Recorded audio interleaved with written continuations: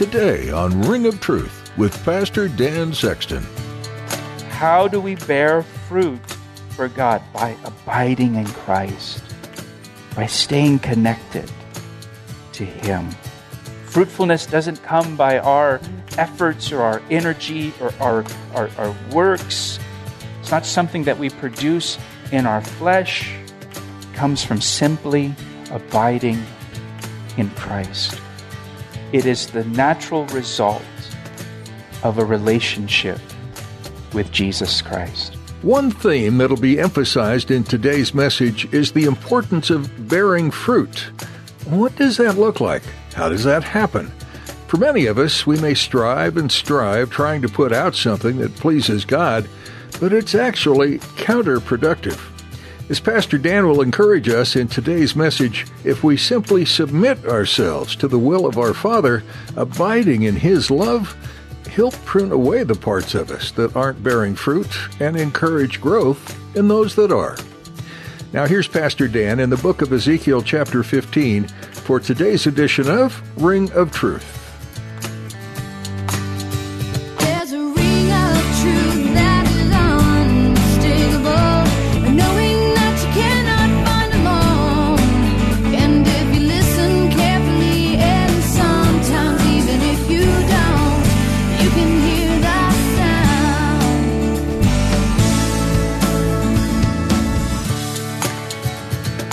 John 15, verse 1, Jesus says, I am the true vine, and my Father is the vine dresser. Jesus says, I'm the true vine, not Israel.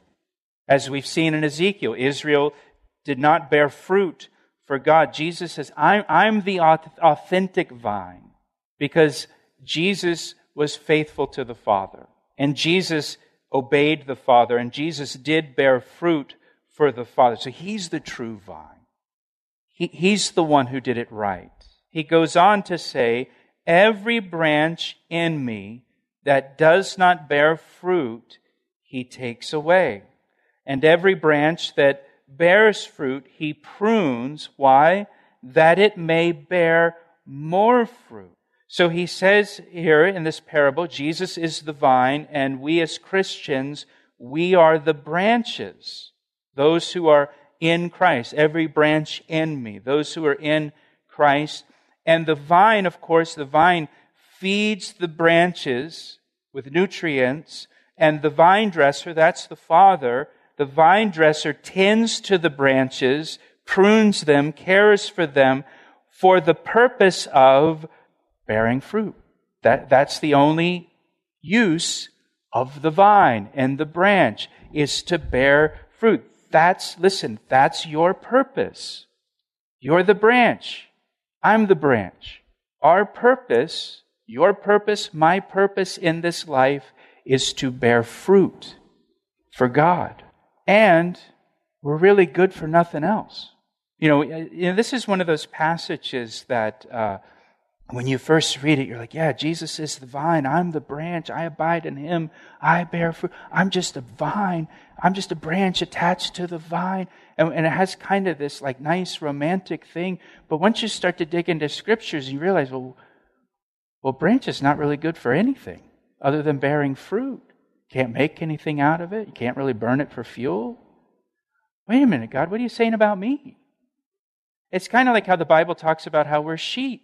Oh, we love that. Oh, we're sheep. Jesus is my shepherd. You know, the good shepherd. The Lord is my shepherd. I shall not want. I'm just a sheep. Well, then you learn about sheep and you're like, well, man, sheep are pretty dumb. What does that say about me? I'm pretty helpless without the Lord is what it means. Well, hey, you're just a great branch. Your only purpose is to bear fruit. And you're not really good for anything else. I'm not really good for anything else. Why not? Well, because I'm kind of twisted and crooked. Can't really make anything out of me other than just bearing fruit. I'm just too twisted and crooked. And I'm pretty soft and flimsy. I wouldn't even make a good peg to hold up a coat. Do you see? The only thing you're good for, the only thing I'm good for, is bearing fruit. Is bearing fruit for God. Well, what kind of fruit? Well, the fruit of the Holy Spirit, right? Galatians chapter 5, verses 22 and 23. But the fruit of the Spirit is love, joy, peace, long-suffering, kindness, goodness, faithfulness, gentleness, self-control, the fruit of the Spirit. The New Testament also talks about the fruit of holiness, the fruit of righteousness. It talks about the fruit of our lips, which is the sacrifice of praise and thanksgiving. We're to bear fruit for God. And we're not really good or useful for much of anything else. And look what it says here. God's goal for every Christian is not only that we would bear fruit, but that we would increase in bearing fruit in our lives. In verse 2, he talks about the branch that bears no fruit, that it would bear more fruit in verse 2. So we go from no fruit to more fruit. In verse 5, to much fruit. In verse 16, he talks about fruit that remains, or remaining fruit, lasting fruit. Down in verse 16. And then in verse 8, he tells us that fruitfulness is the proof of true discipleship, according to verse 8. Again, not I was baptized when I was a kid, or I went forward for an altar call when I was a teenager at a youth camp, or I used to be part of this ministry, or I was a deacon in my church, but are you bearing fruit now? Is there fruit? Are you increasing in fruitfulness in your life? Or are you talking about fruit that you had several seasons ago? Do you have fruit this season in your life? Is it fruit that remains? Because that's the proof of a true disciple. Look what Jesus says here in verse 3. He says, "You are already clean because of the word which I have spoken to you. Abide in me, and I in you. As the branch cannot bear fruit of itself unless it abides in the vine, neither can you unless you abide in me. I am the vine, you are the branches. He who abides in me and I in him bears much fruit. For without me you can do nothing." How do we bear fruit for God? By abiding in Christ, by staying connected to Him. Fruitfulness doesn't come by our efforts or our energy or our works. It's not something that we produce in our flesh. It comes from simply abiding in Christ. It is the natural result of a relationship with Jesus Christ. How do you abide in Christ? Well, through prayer, through spending time in the Word, meditating on Scripture, through worship, through fellowship, as we're doing here tonight, fellowship with other believers, through obeying His commands. Describing abiding in Christ is simple to describe. It's difficult to do, though. And I would say, too, with this shutdown that we've all been under for so many months, in some ways it has become harder to abide in Christ. It's just more challenging for us. That doesn't give us a pass. It doesn't mean like, well, we can take our foot off the gas of abiding in Christ during the pandemic. No. It just means we have to be more intentional now about abiding in Christ. We have to be more deliberate about abiding in Christ. We got to put more into that relationship now because we do have so many challenges to abiding in Him. But we still want to abide in Him so that we bear much fruit, fruit that remains. A fruitless branch is useless. A fruitless branch is good for nothing else. He goes on here in verse 6, he says, "If anyone does not abide in me, he is cast out as a branch and is withered, and they gather them and they throw them into the fire, and they are burned. If you abide in me and my words abide in you, you will ask what you desire, and it shall be done for you. By this my Father is glorified, that you bear much fruit. Bearing fruit for Christ. Bearing fruit by abiding in Christ. It glorifies the Father. So you will be my disciples. A true disciple of Jesus Christ is constantly bearing fruit for Him. Now, the warning to us in this, in John chapter 15, is the same warning that God gave the people in Ezekiel's day.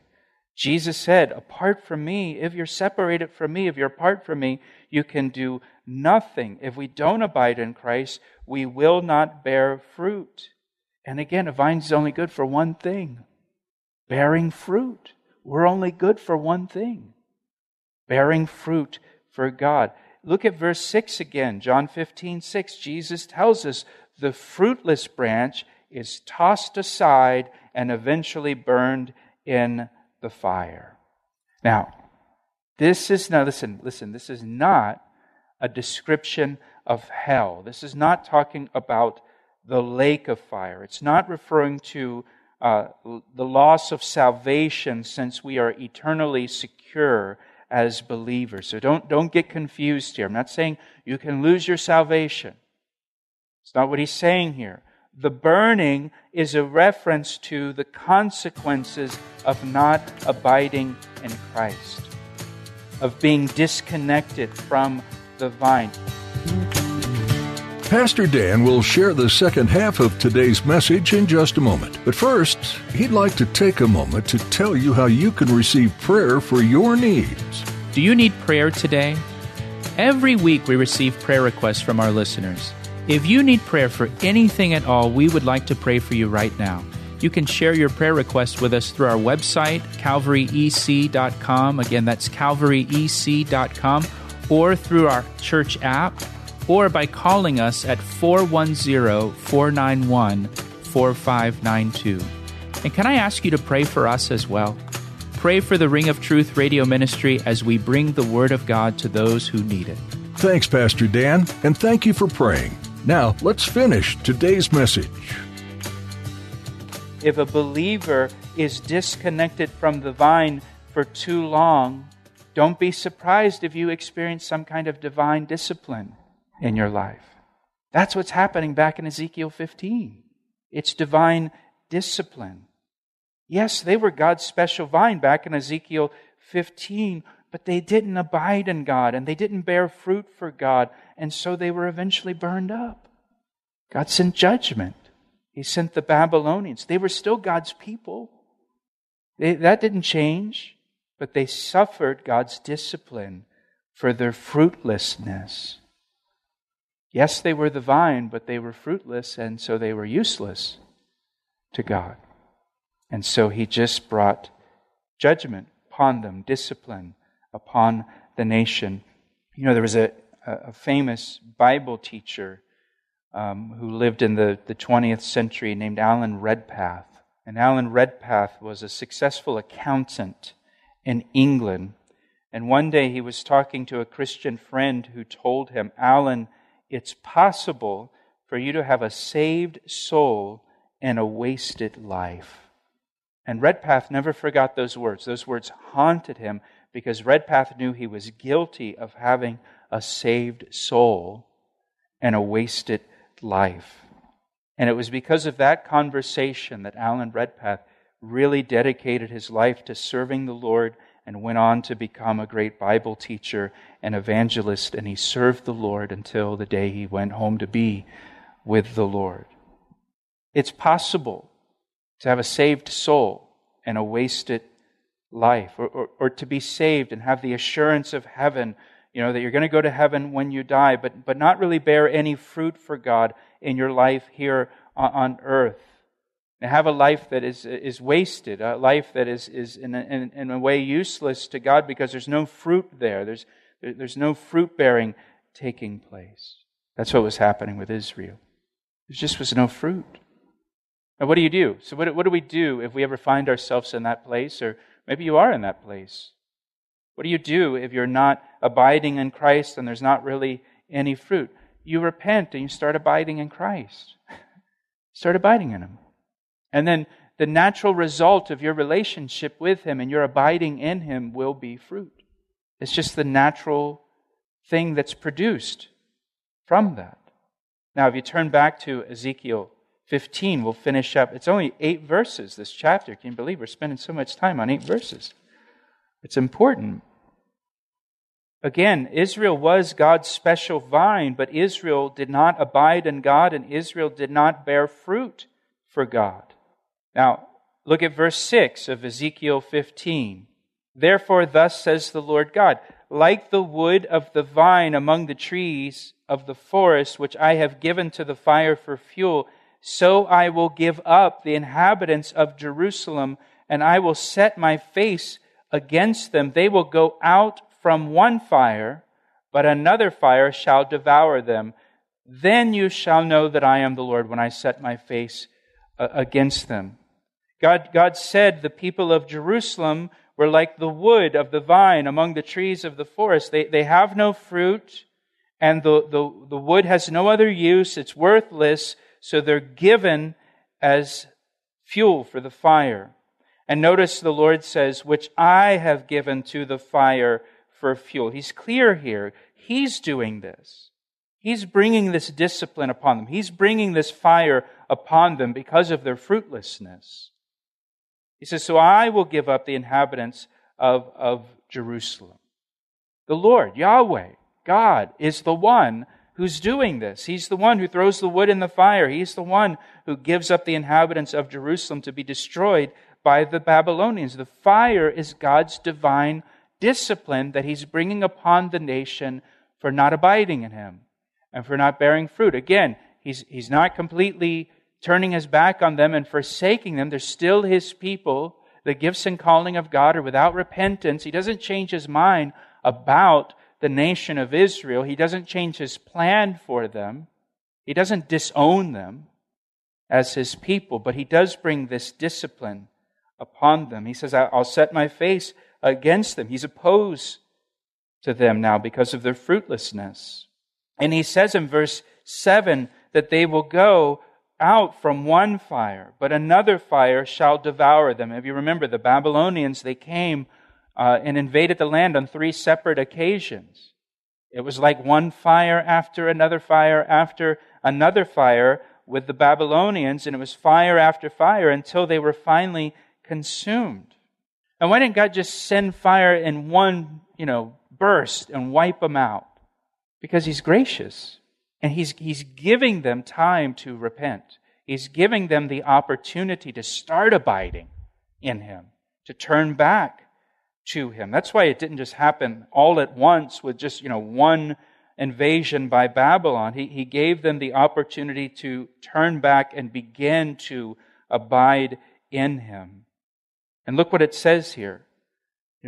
God's purpose in sending discipline into our lives, because God disciplines those whom He loves. And God does have an expectation, right?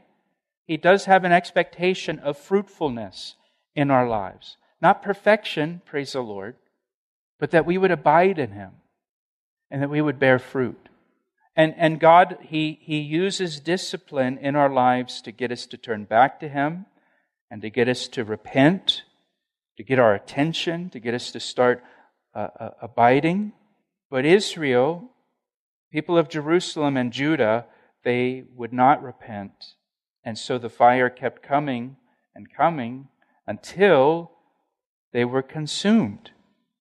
Verse 8 says, thus I will make the land desolate, because they have persisted in unfaithfulness, says the Lord God.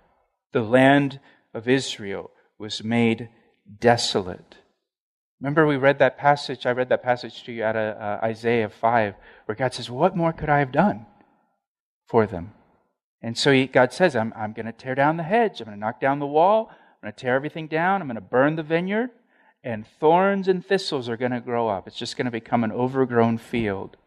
And what is God going to do? He's going to remove the children of Israel from the land. They're going to be carried off to Babylon. Some of them already have been carried off, including Ezekiel. But with that third and final invasion from the Babylonians. Jerusalem will be destroyed. The temple will be destroyed. It'll be burned to the ground. The cities of Jerusalem, or the cities of Judah, will be destroyed. The people will be removed from the land, and the land's going to be left desolate. And God tells us here in verse 7, He's doing this so that they shall know that I am the Lord.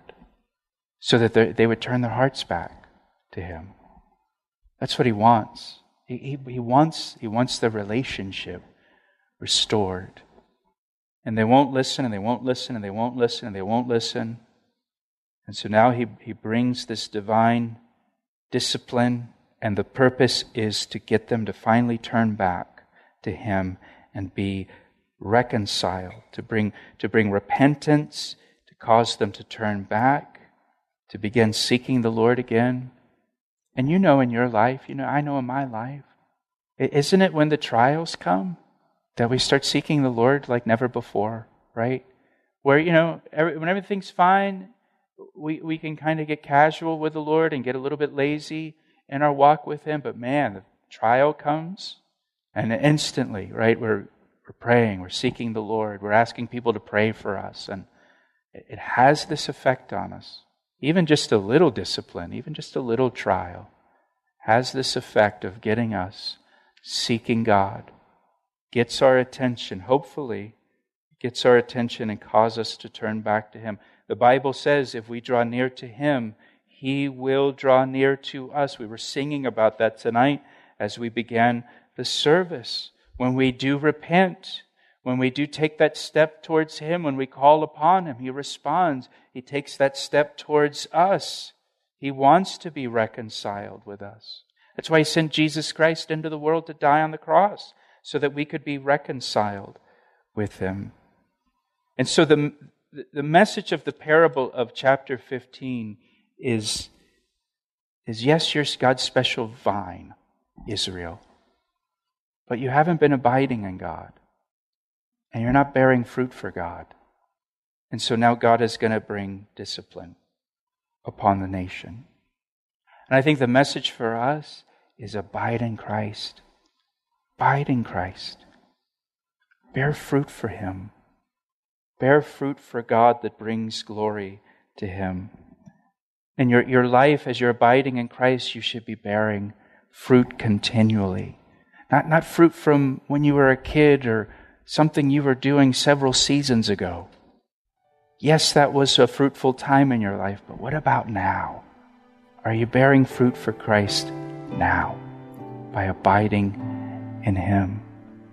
If not, what do? Start abiding in Him. Start abiding in Him. And you'll see over time that the fruit will appear.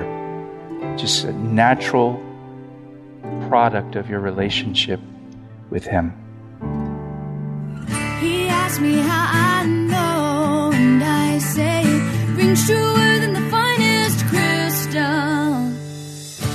Thanks for tuning in to today's edition of Ring of Truth with Pastor Dan, as we study verse by verse through the book of Ezekiel. In Ezekiel chapter 36, verses 26 through 27, the Lord says, I will give you a new heart and a new spirit I will put within you, and I will remove the heart of stone from your flesh, and give you a heart of flesh. And I will put my spirit within you, and cause you to walk in my statutes, and be careful to obey my rules.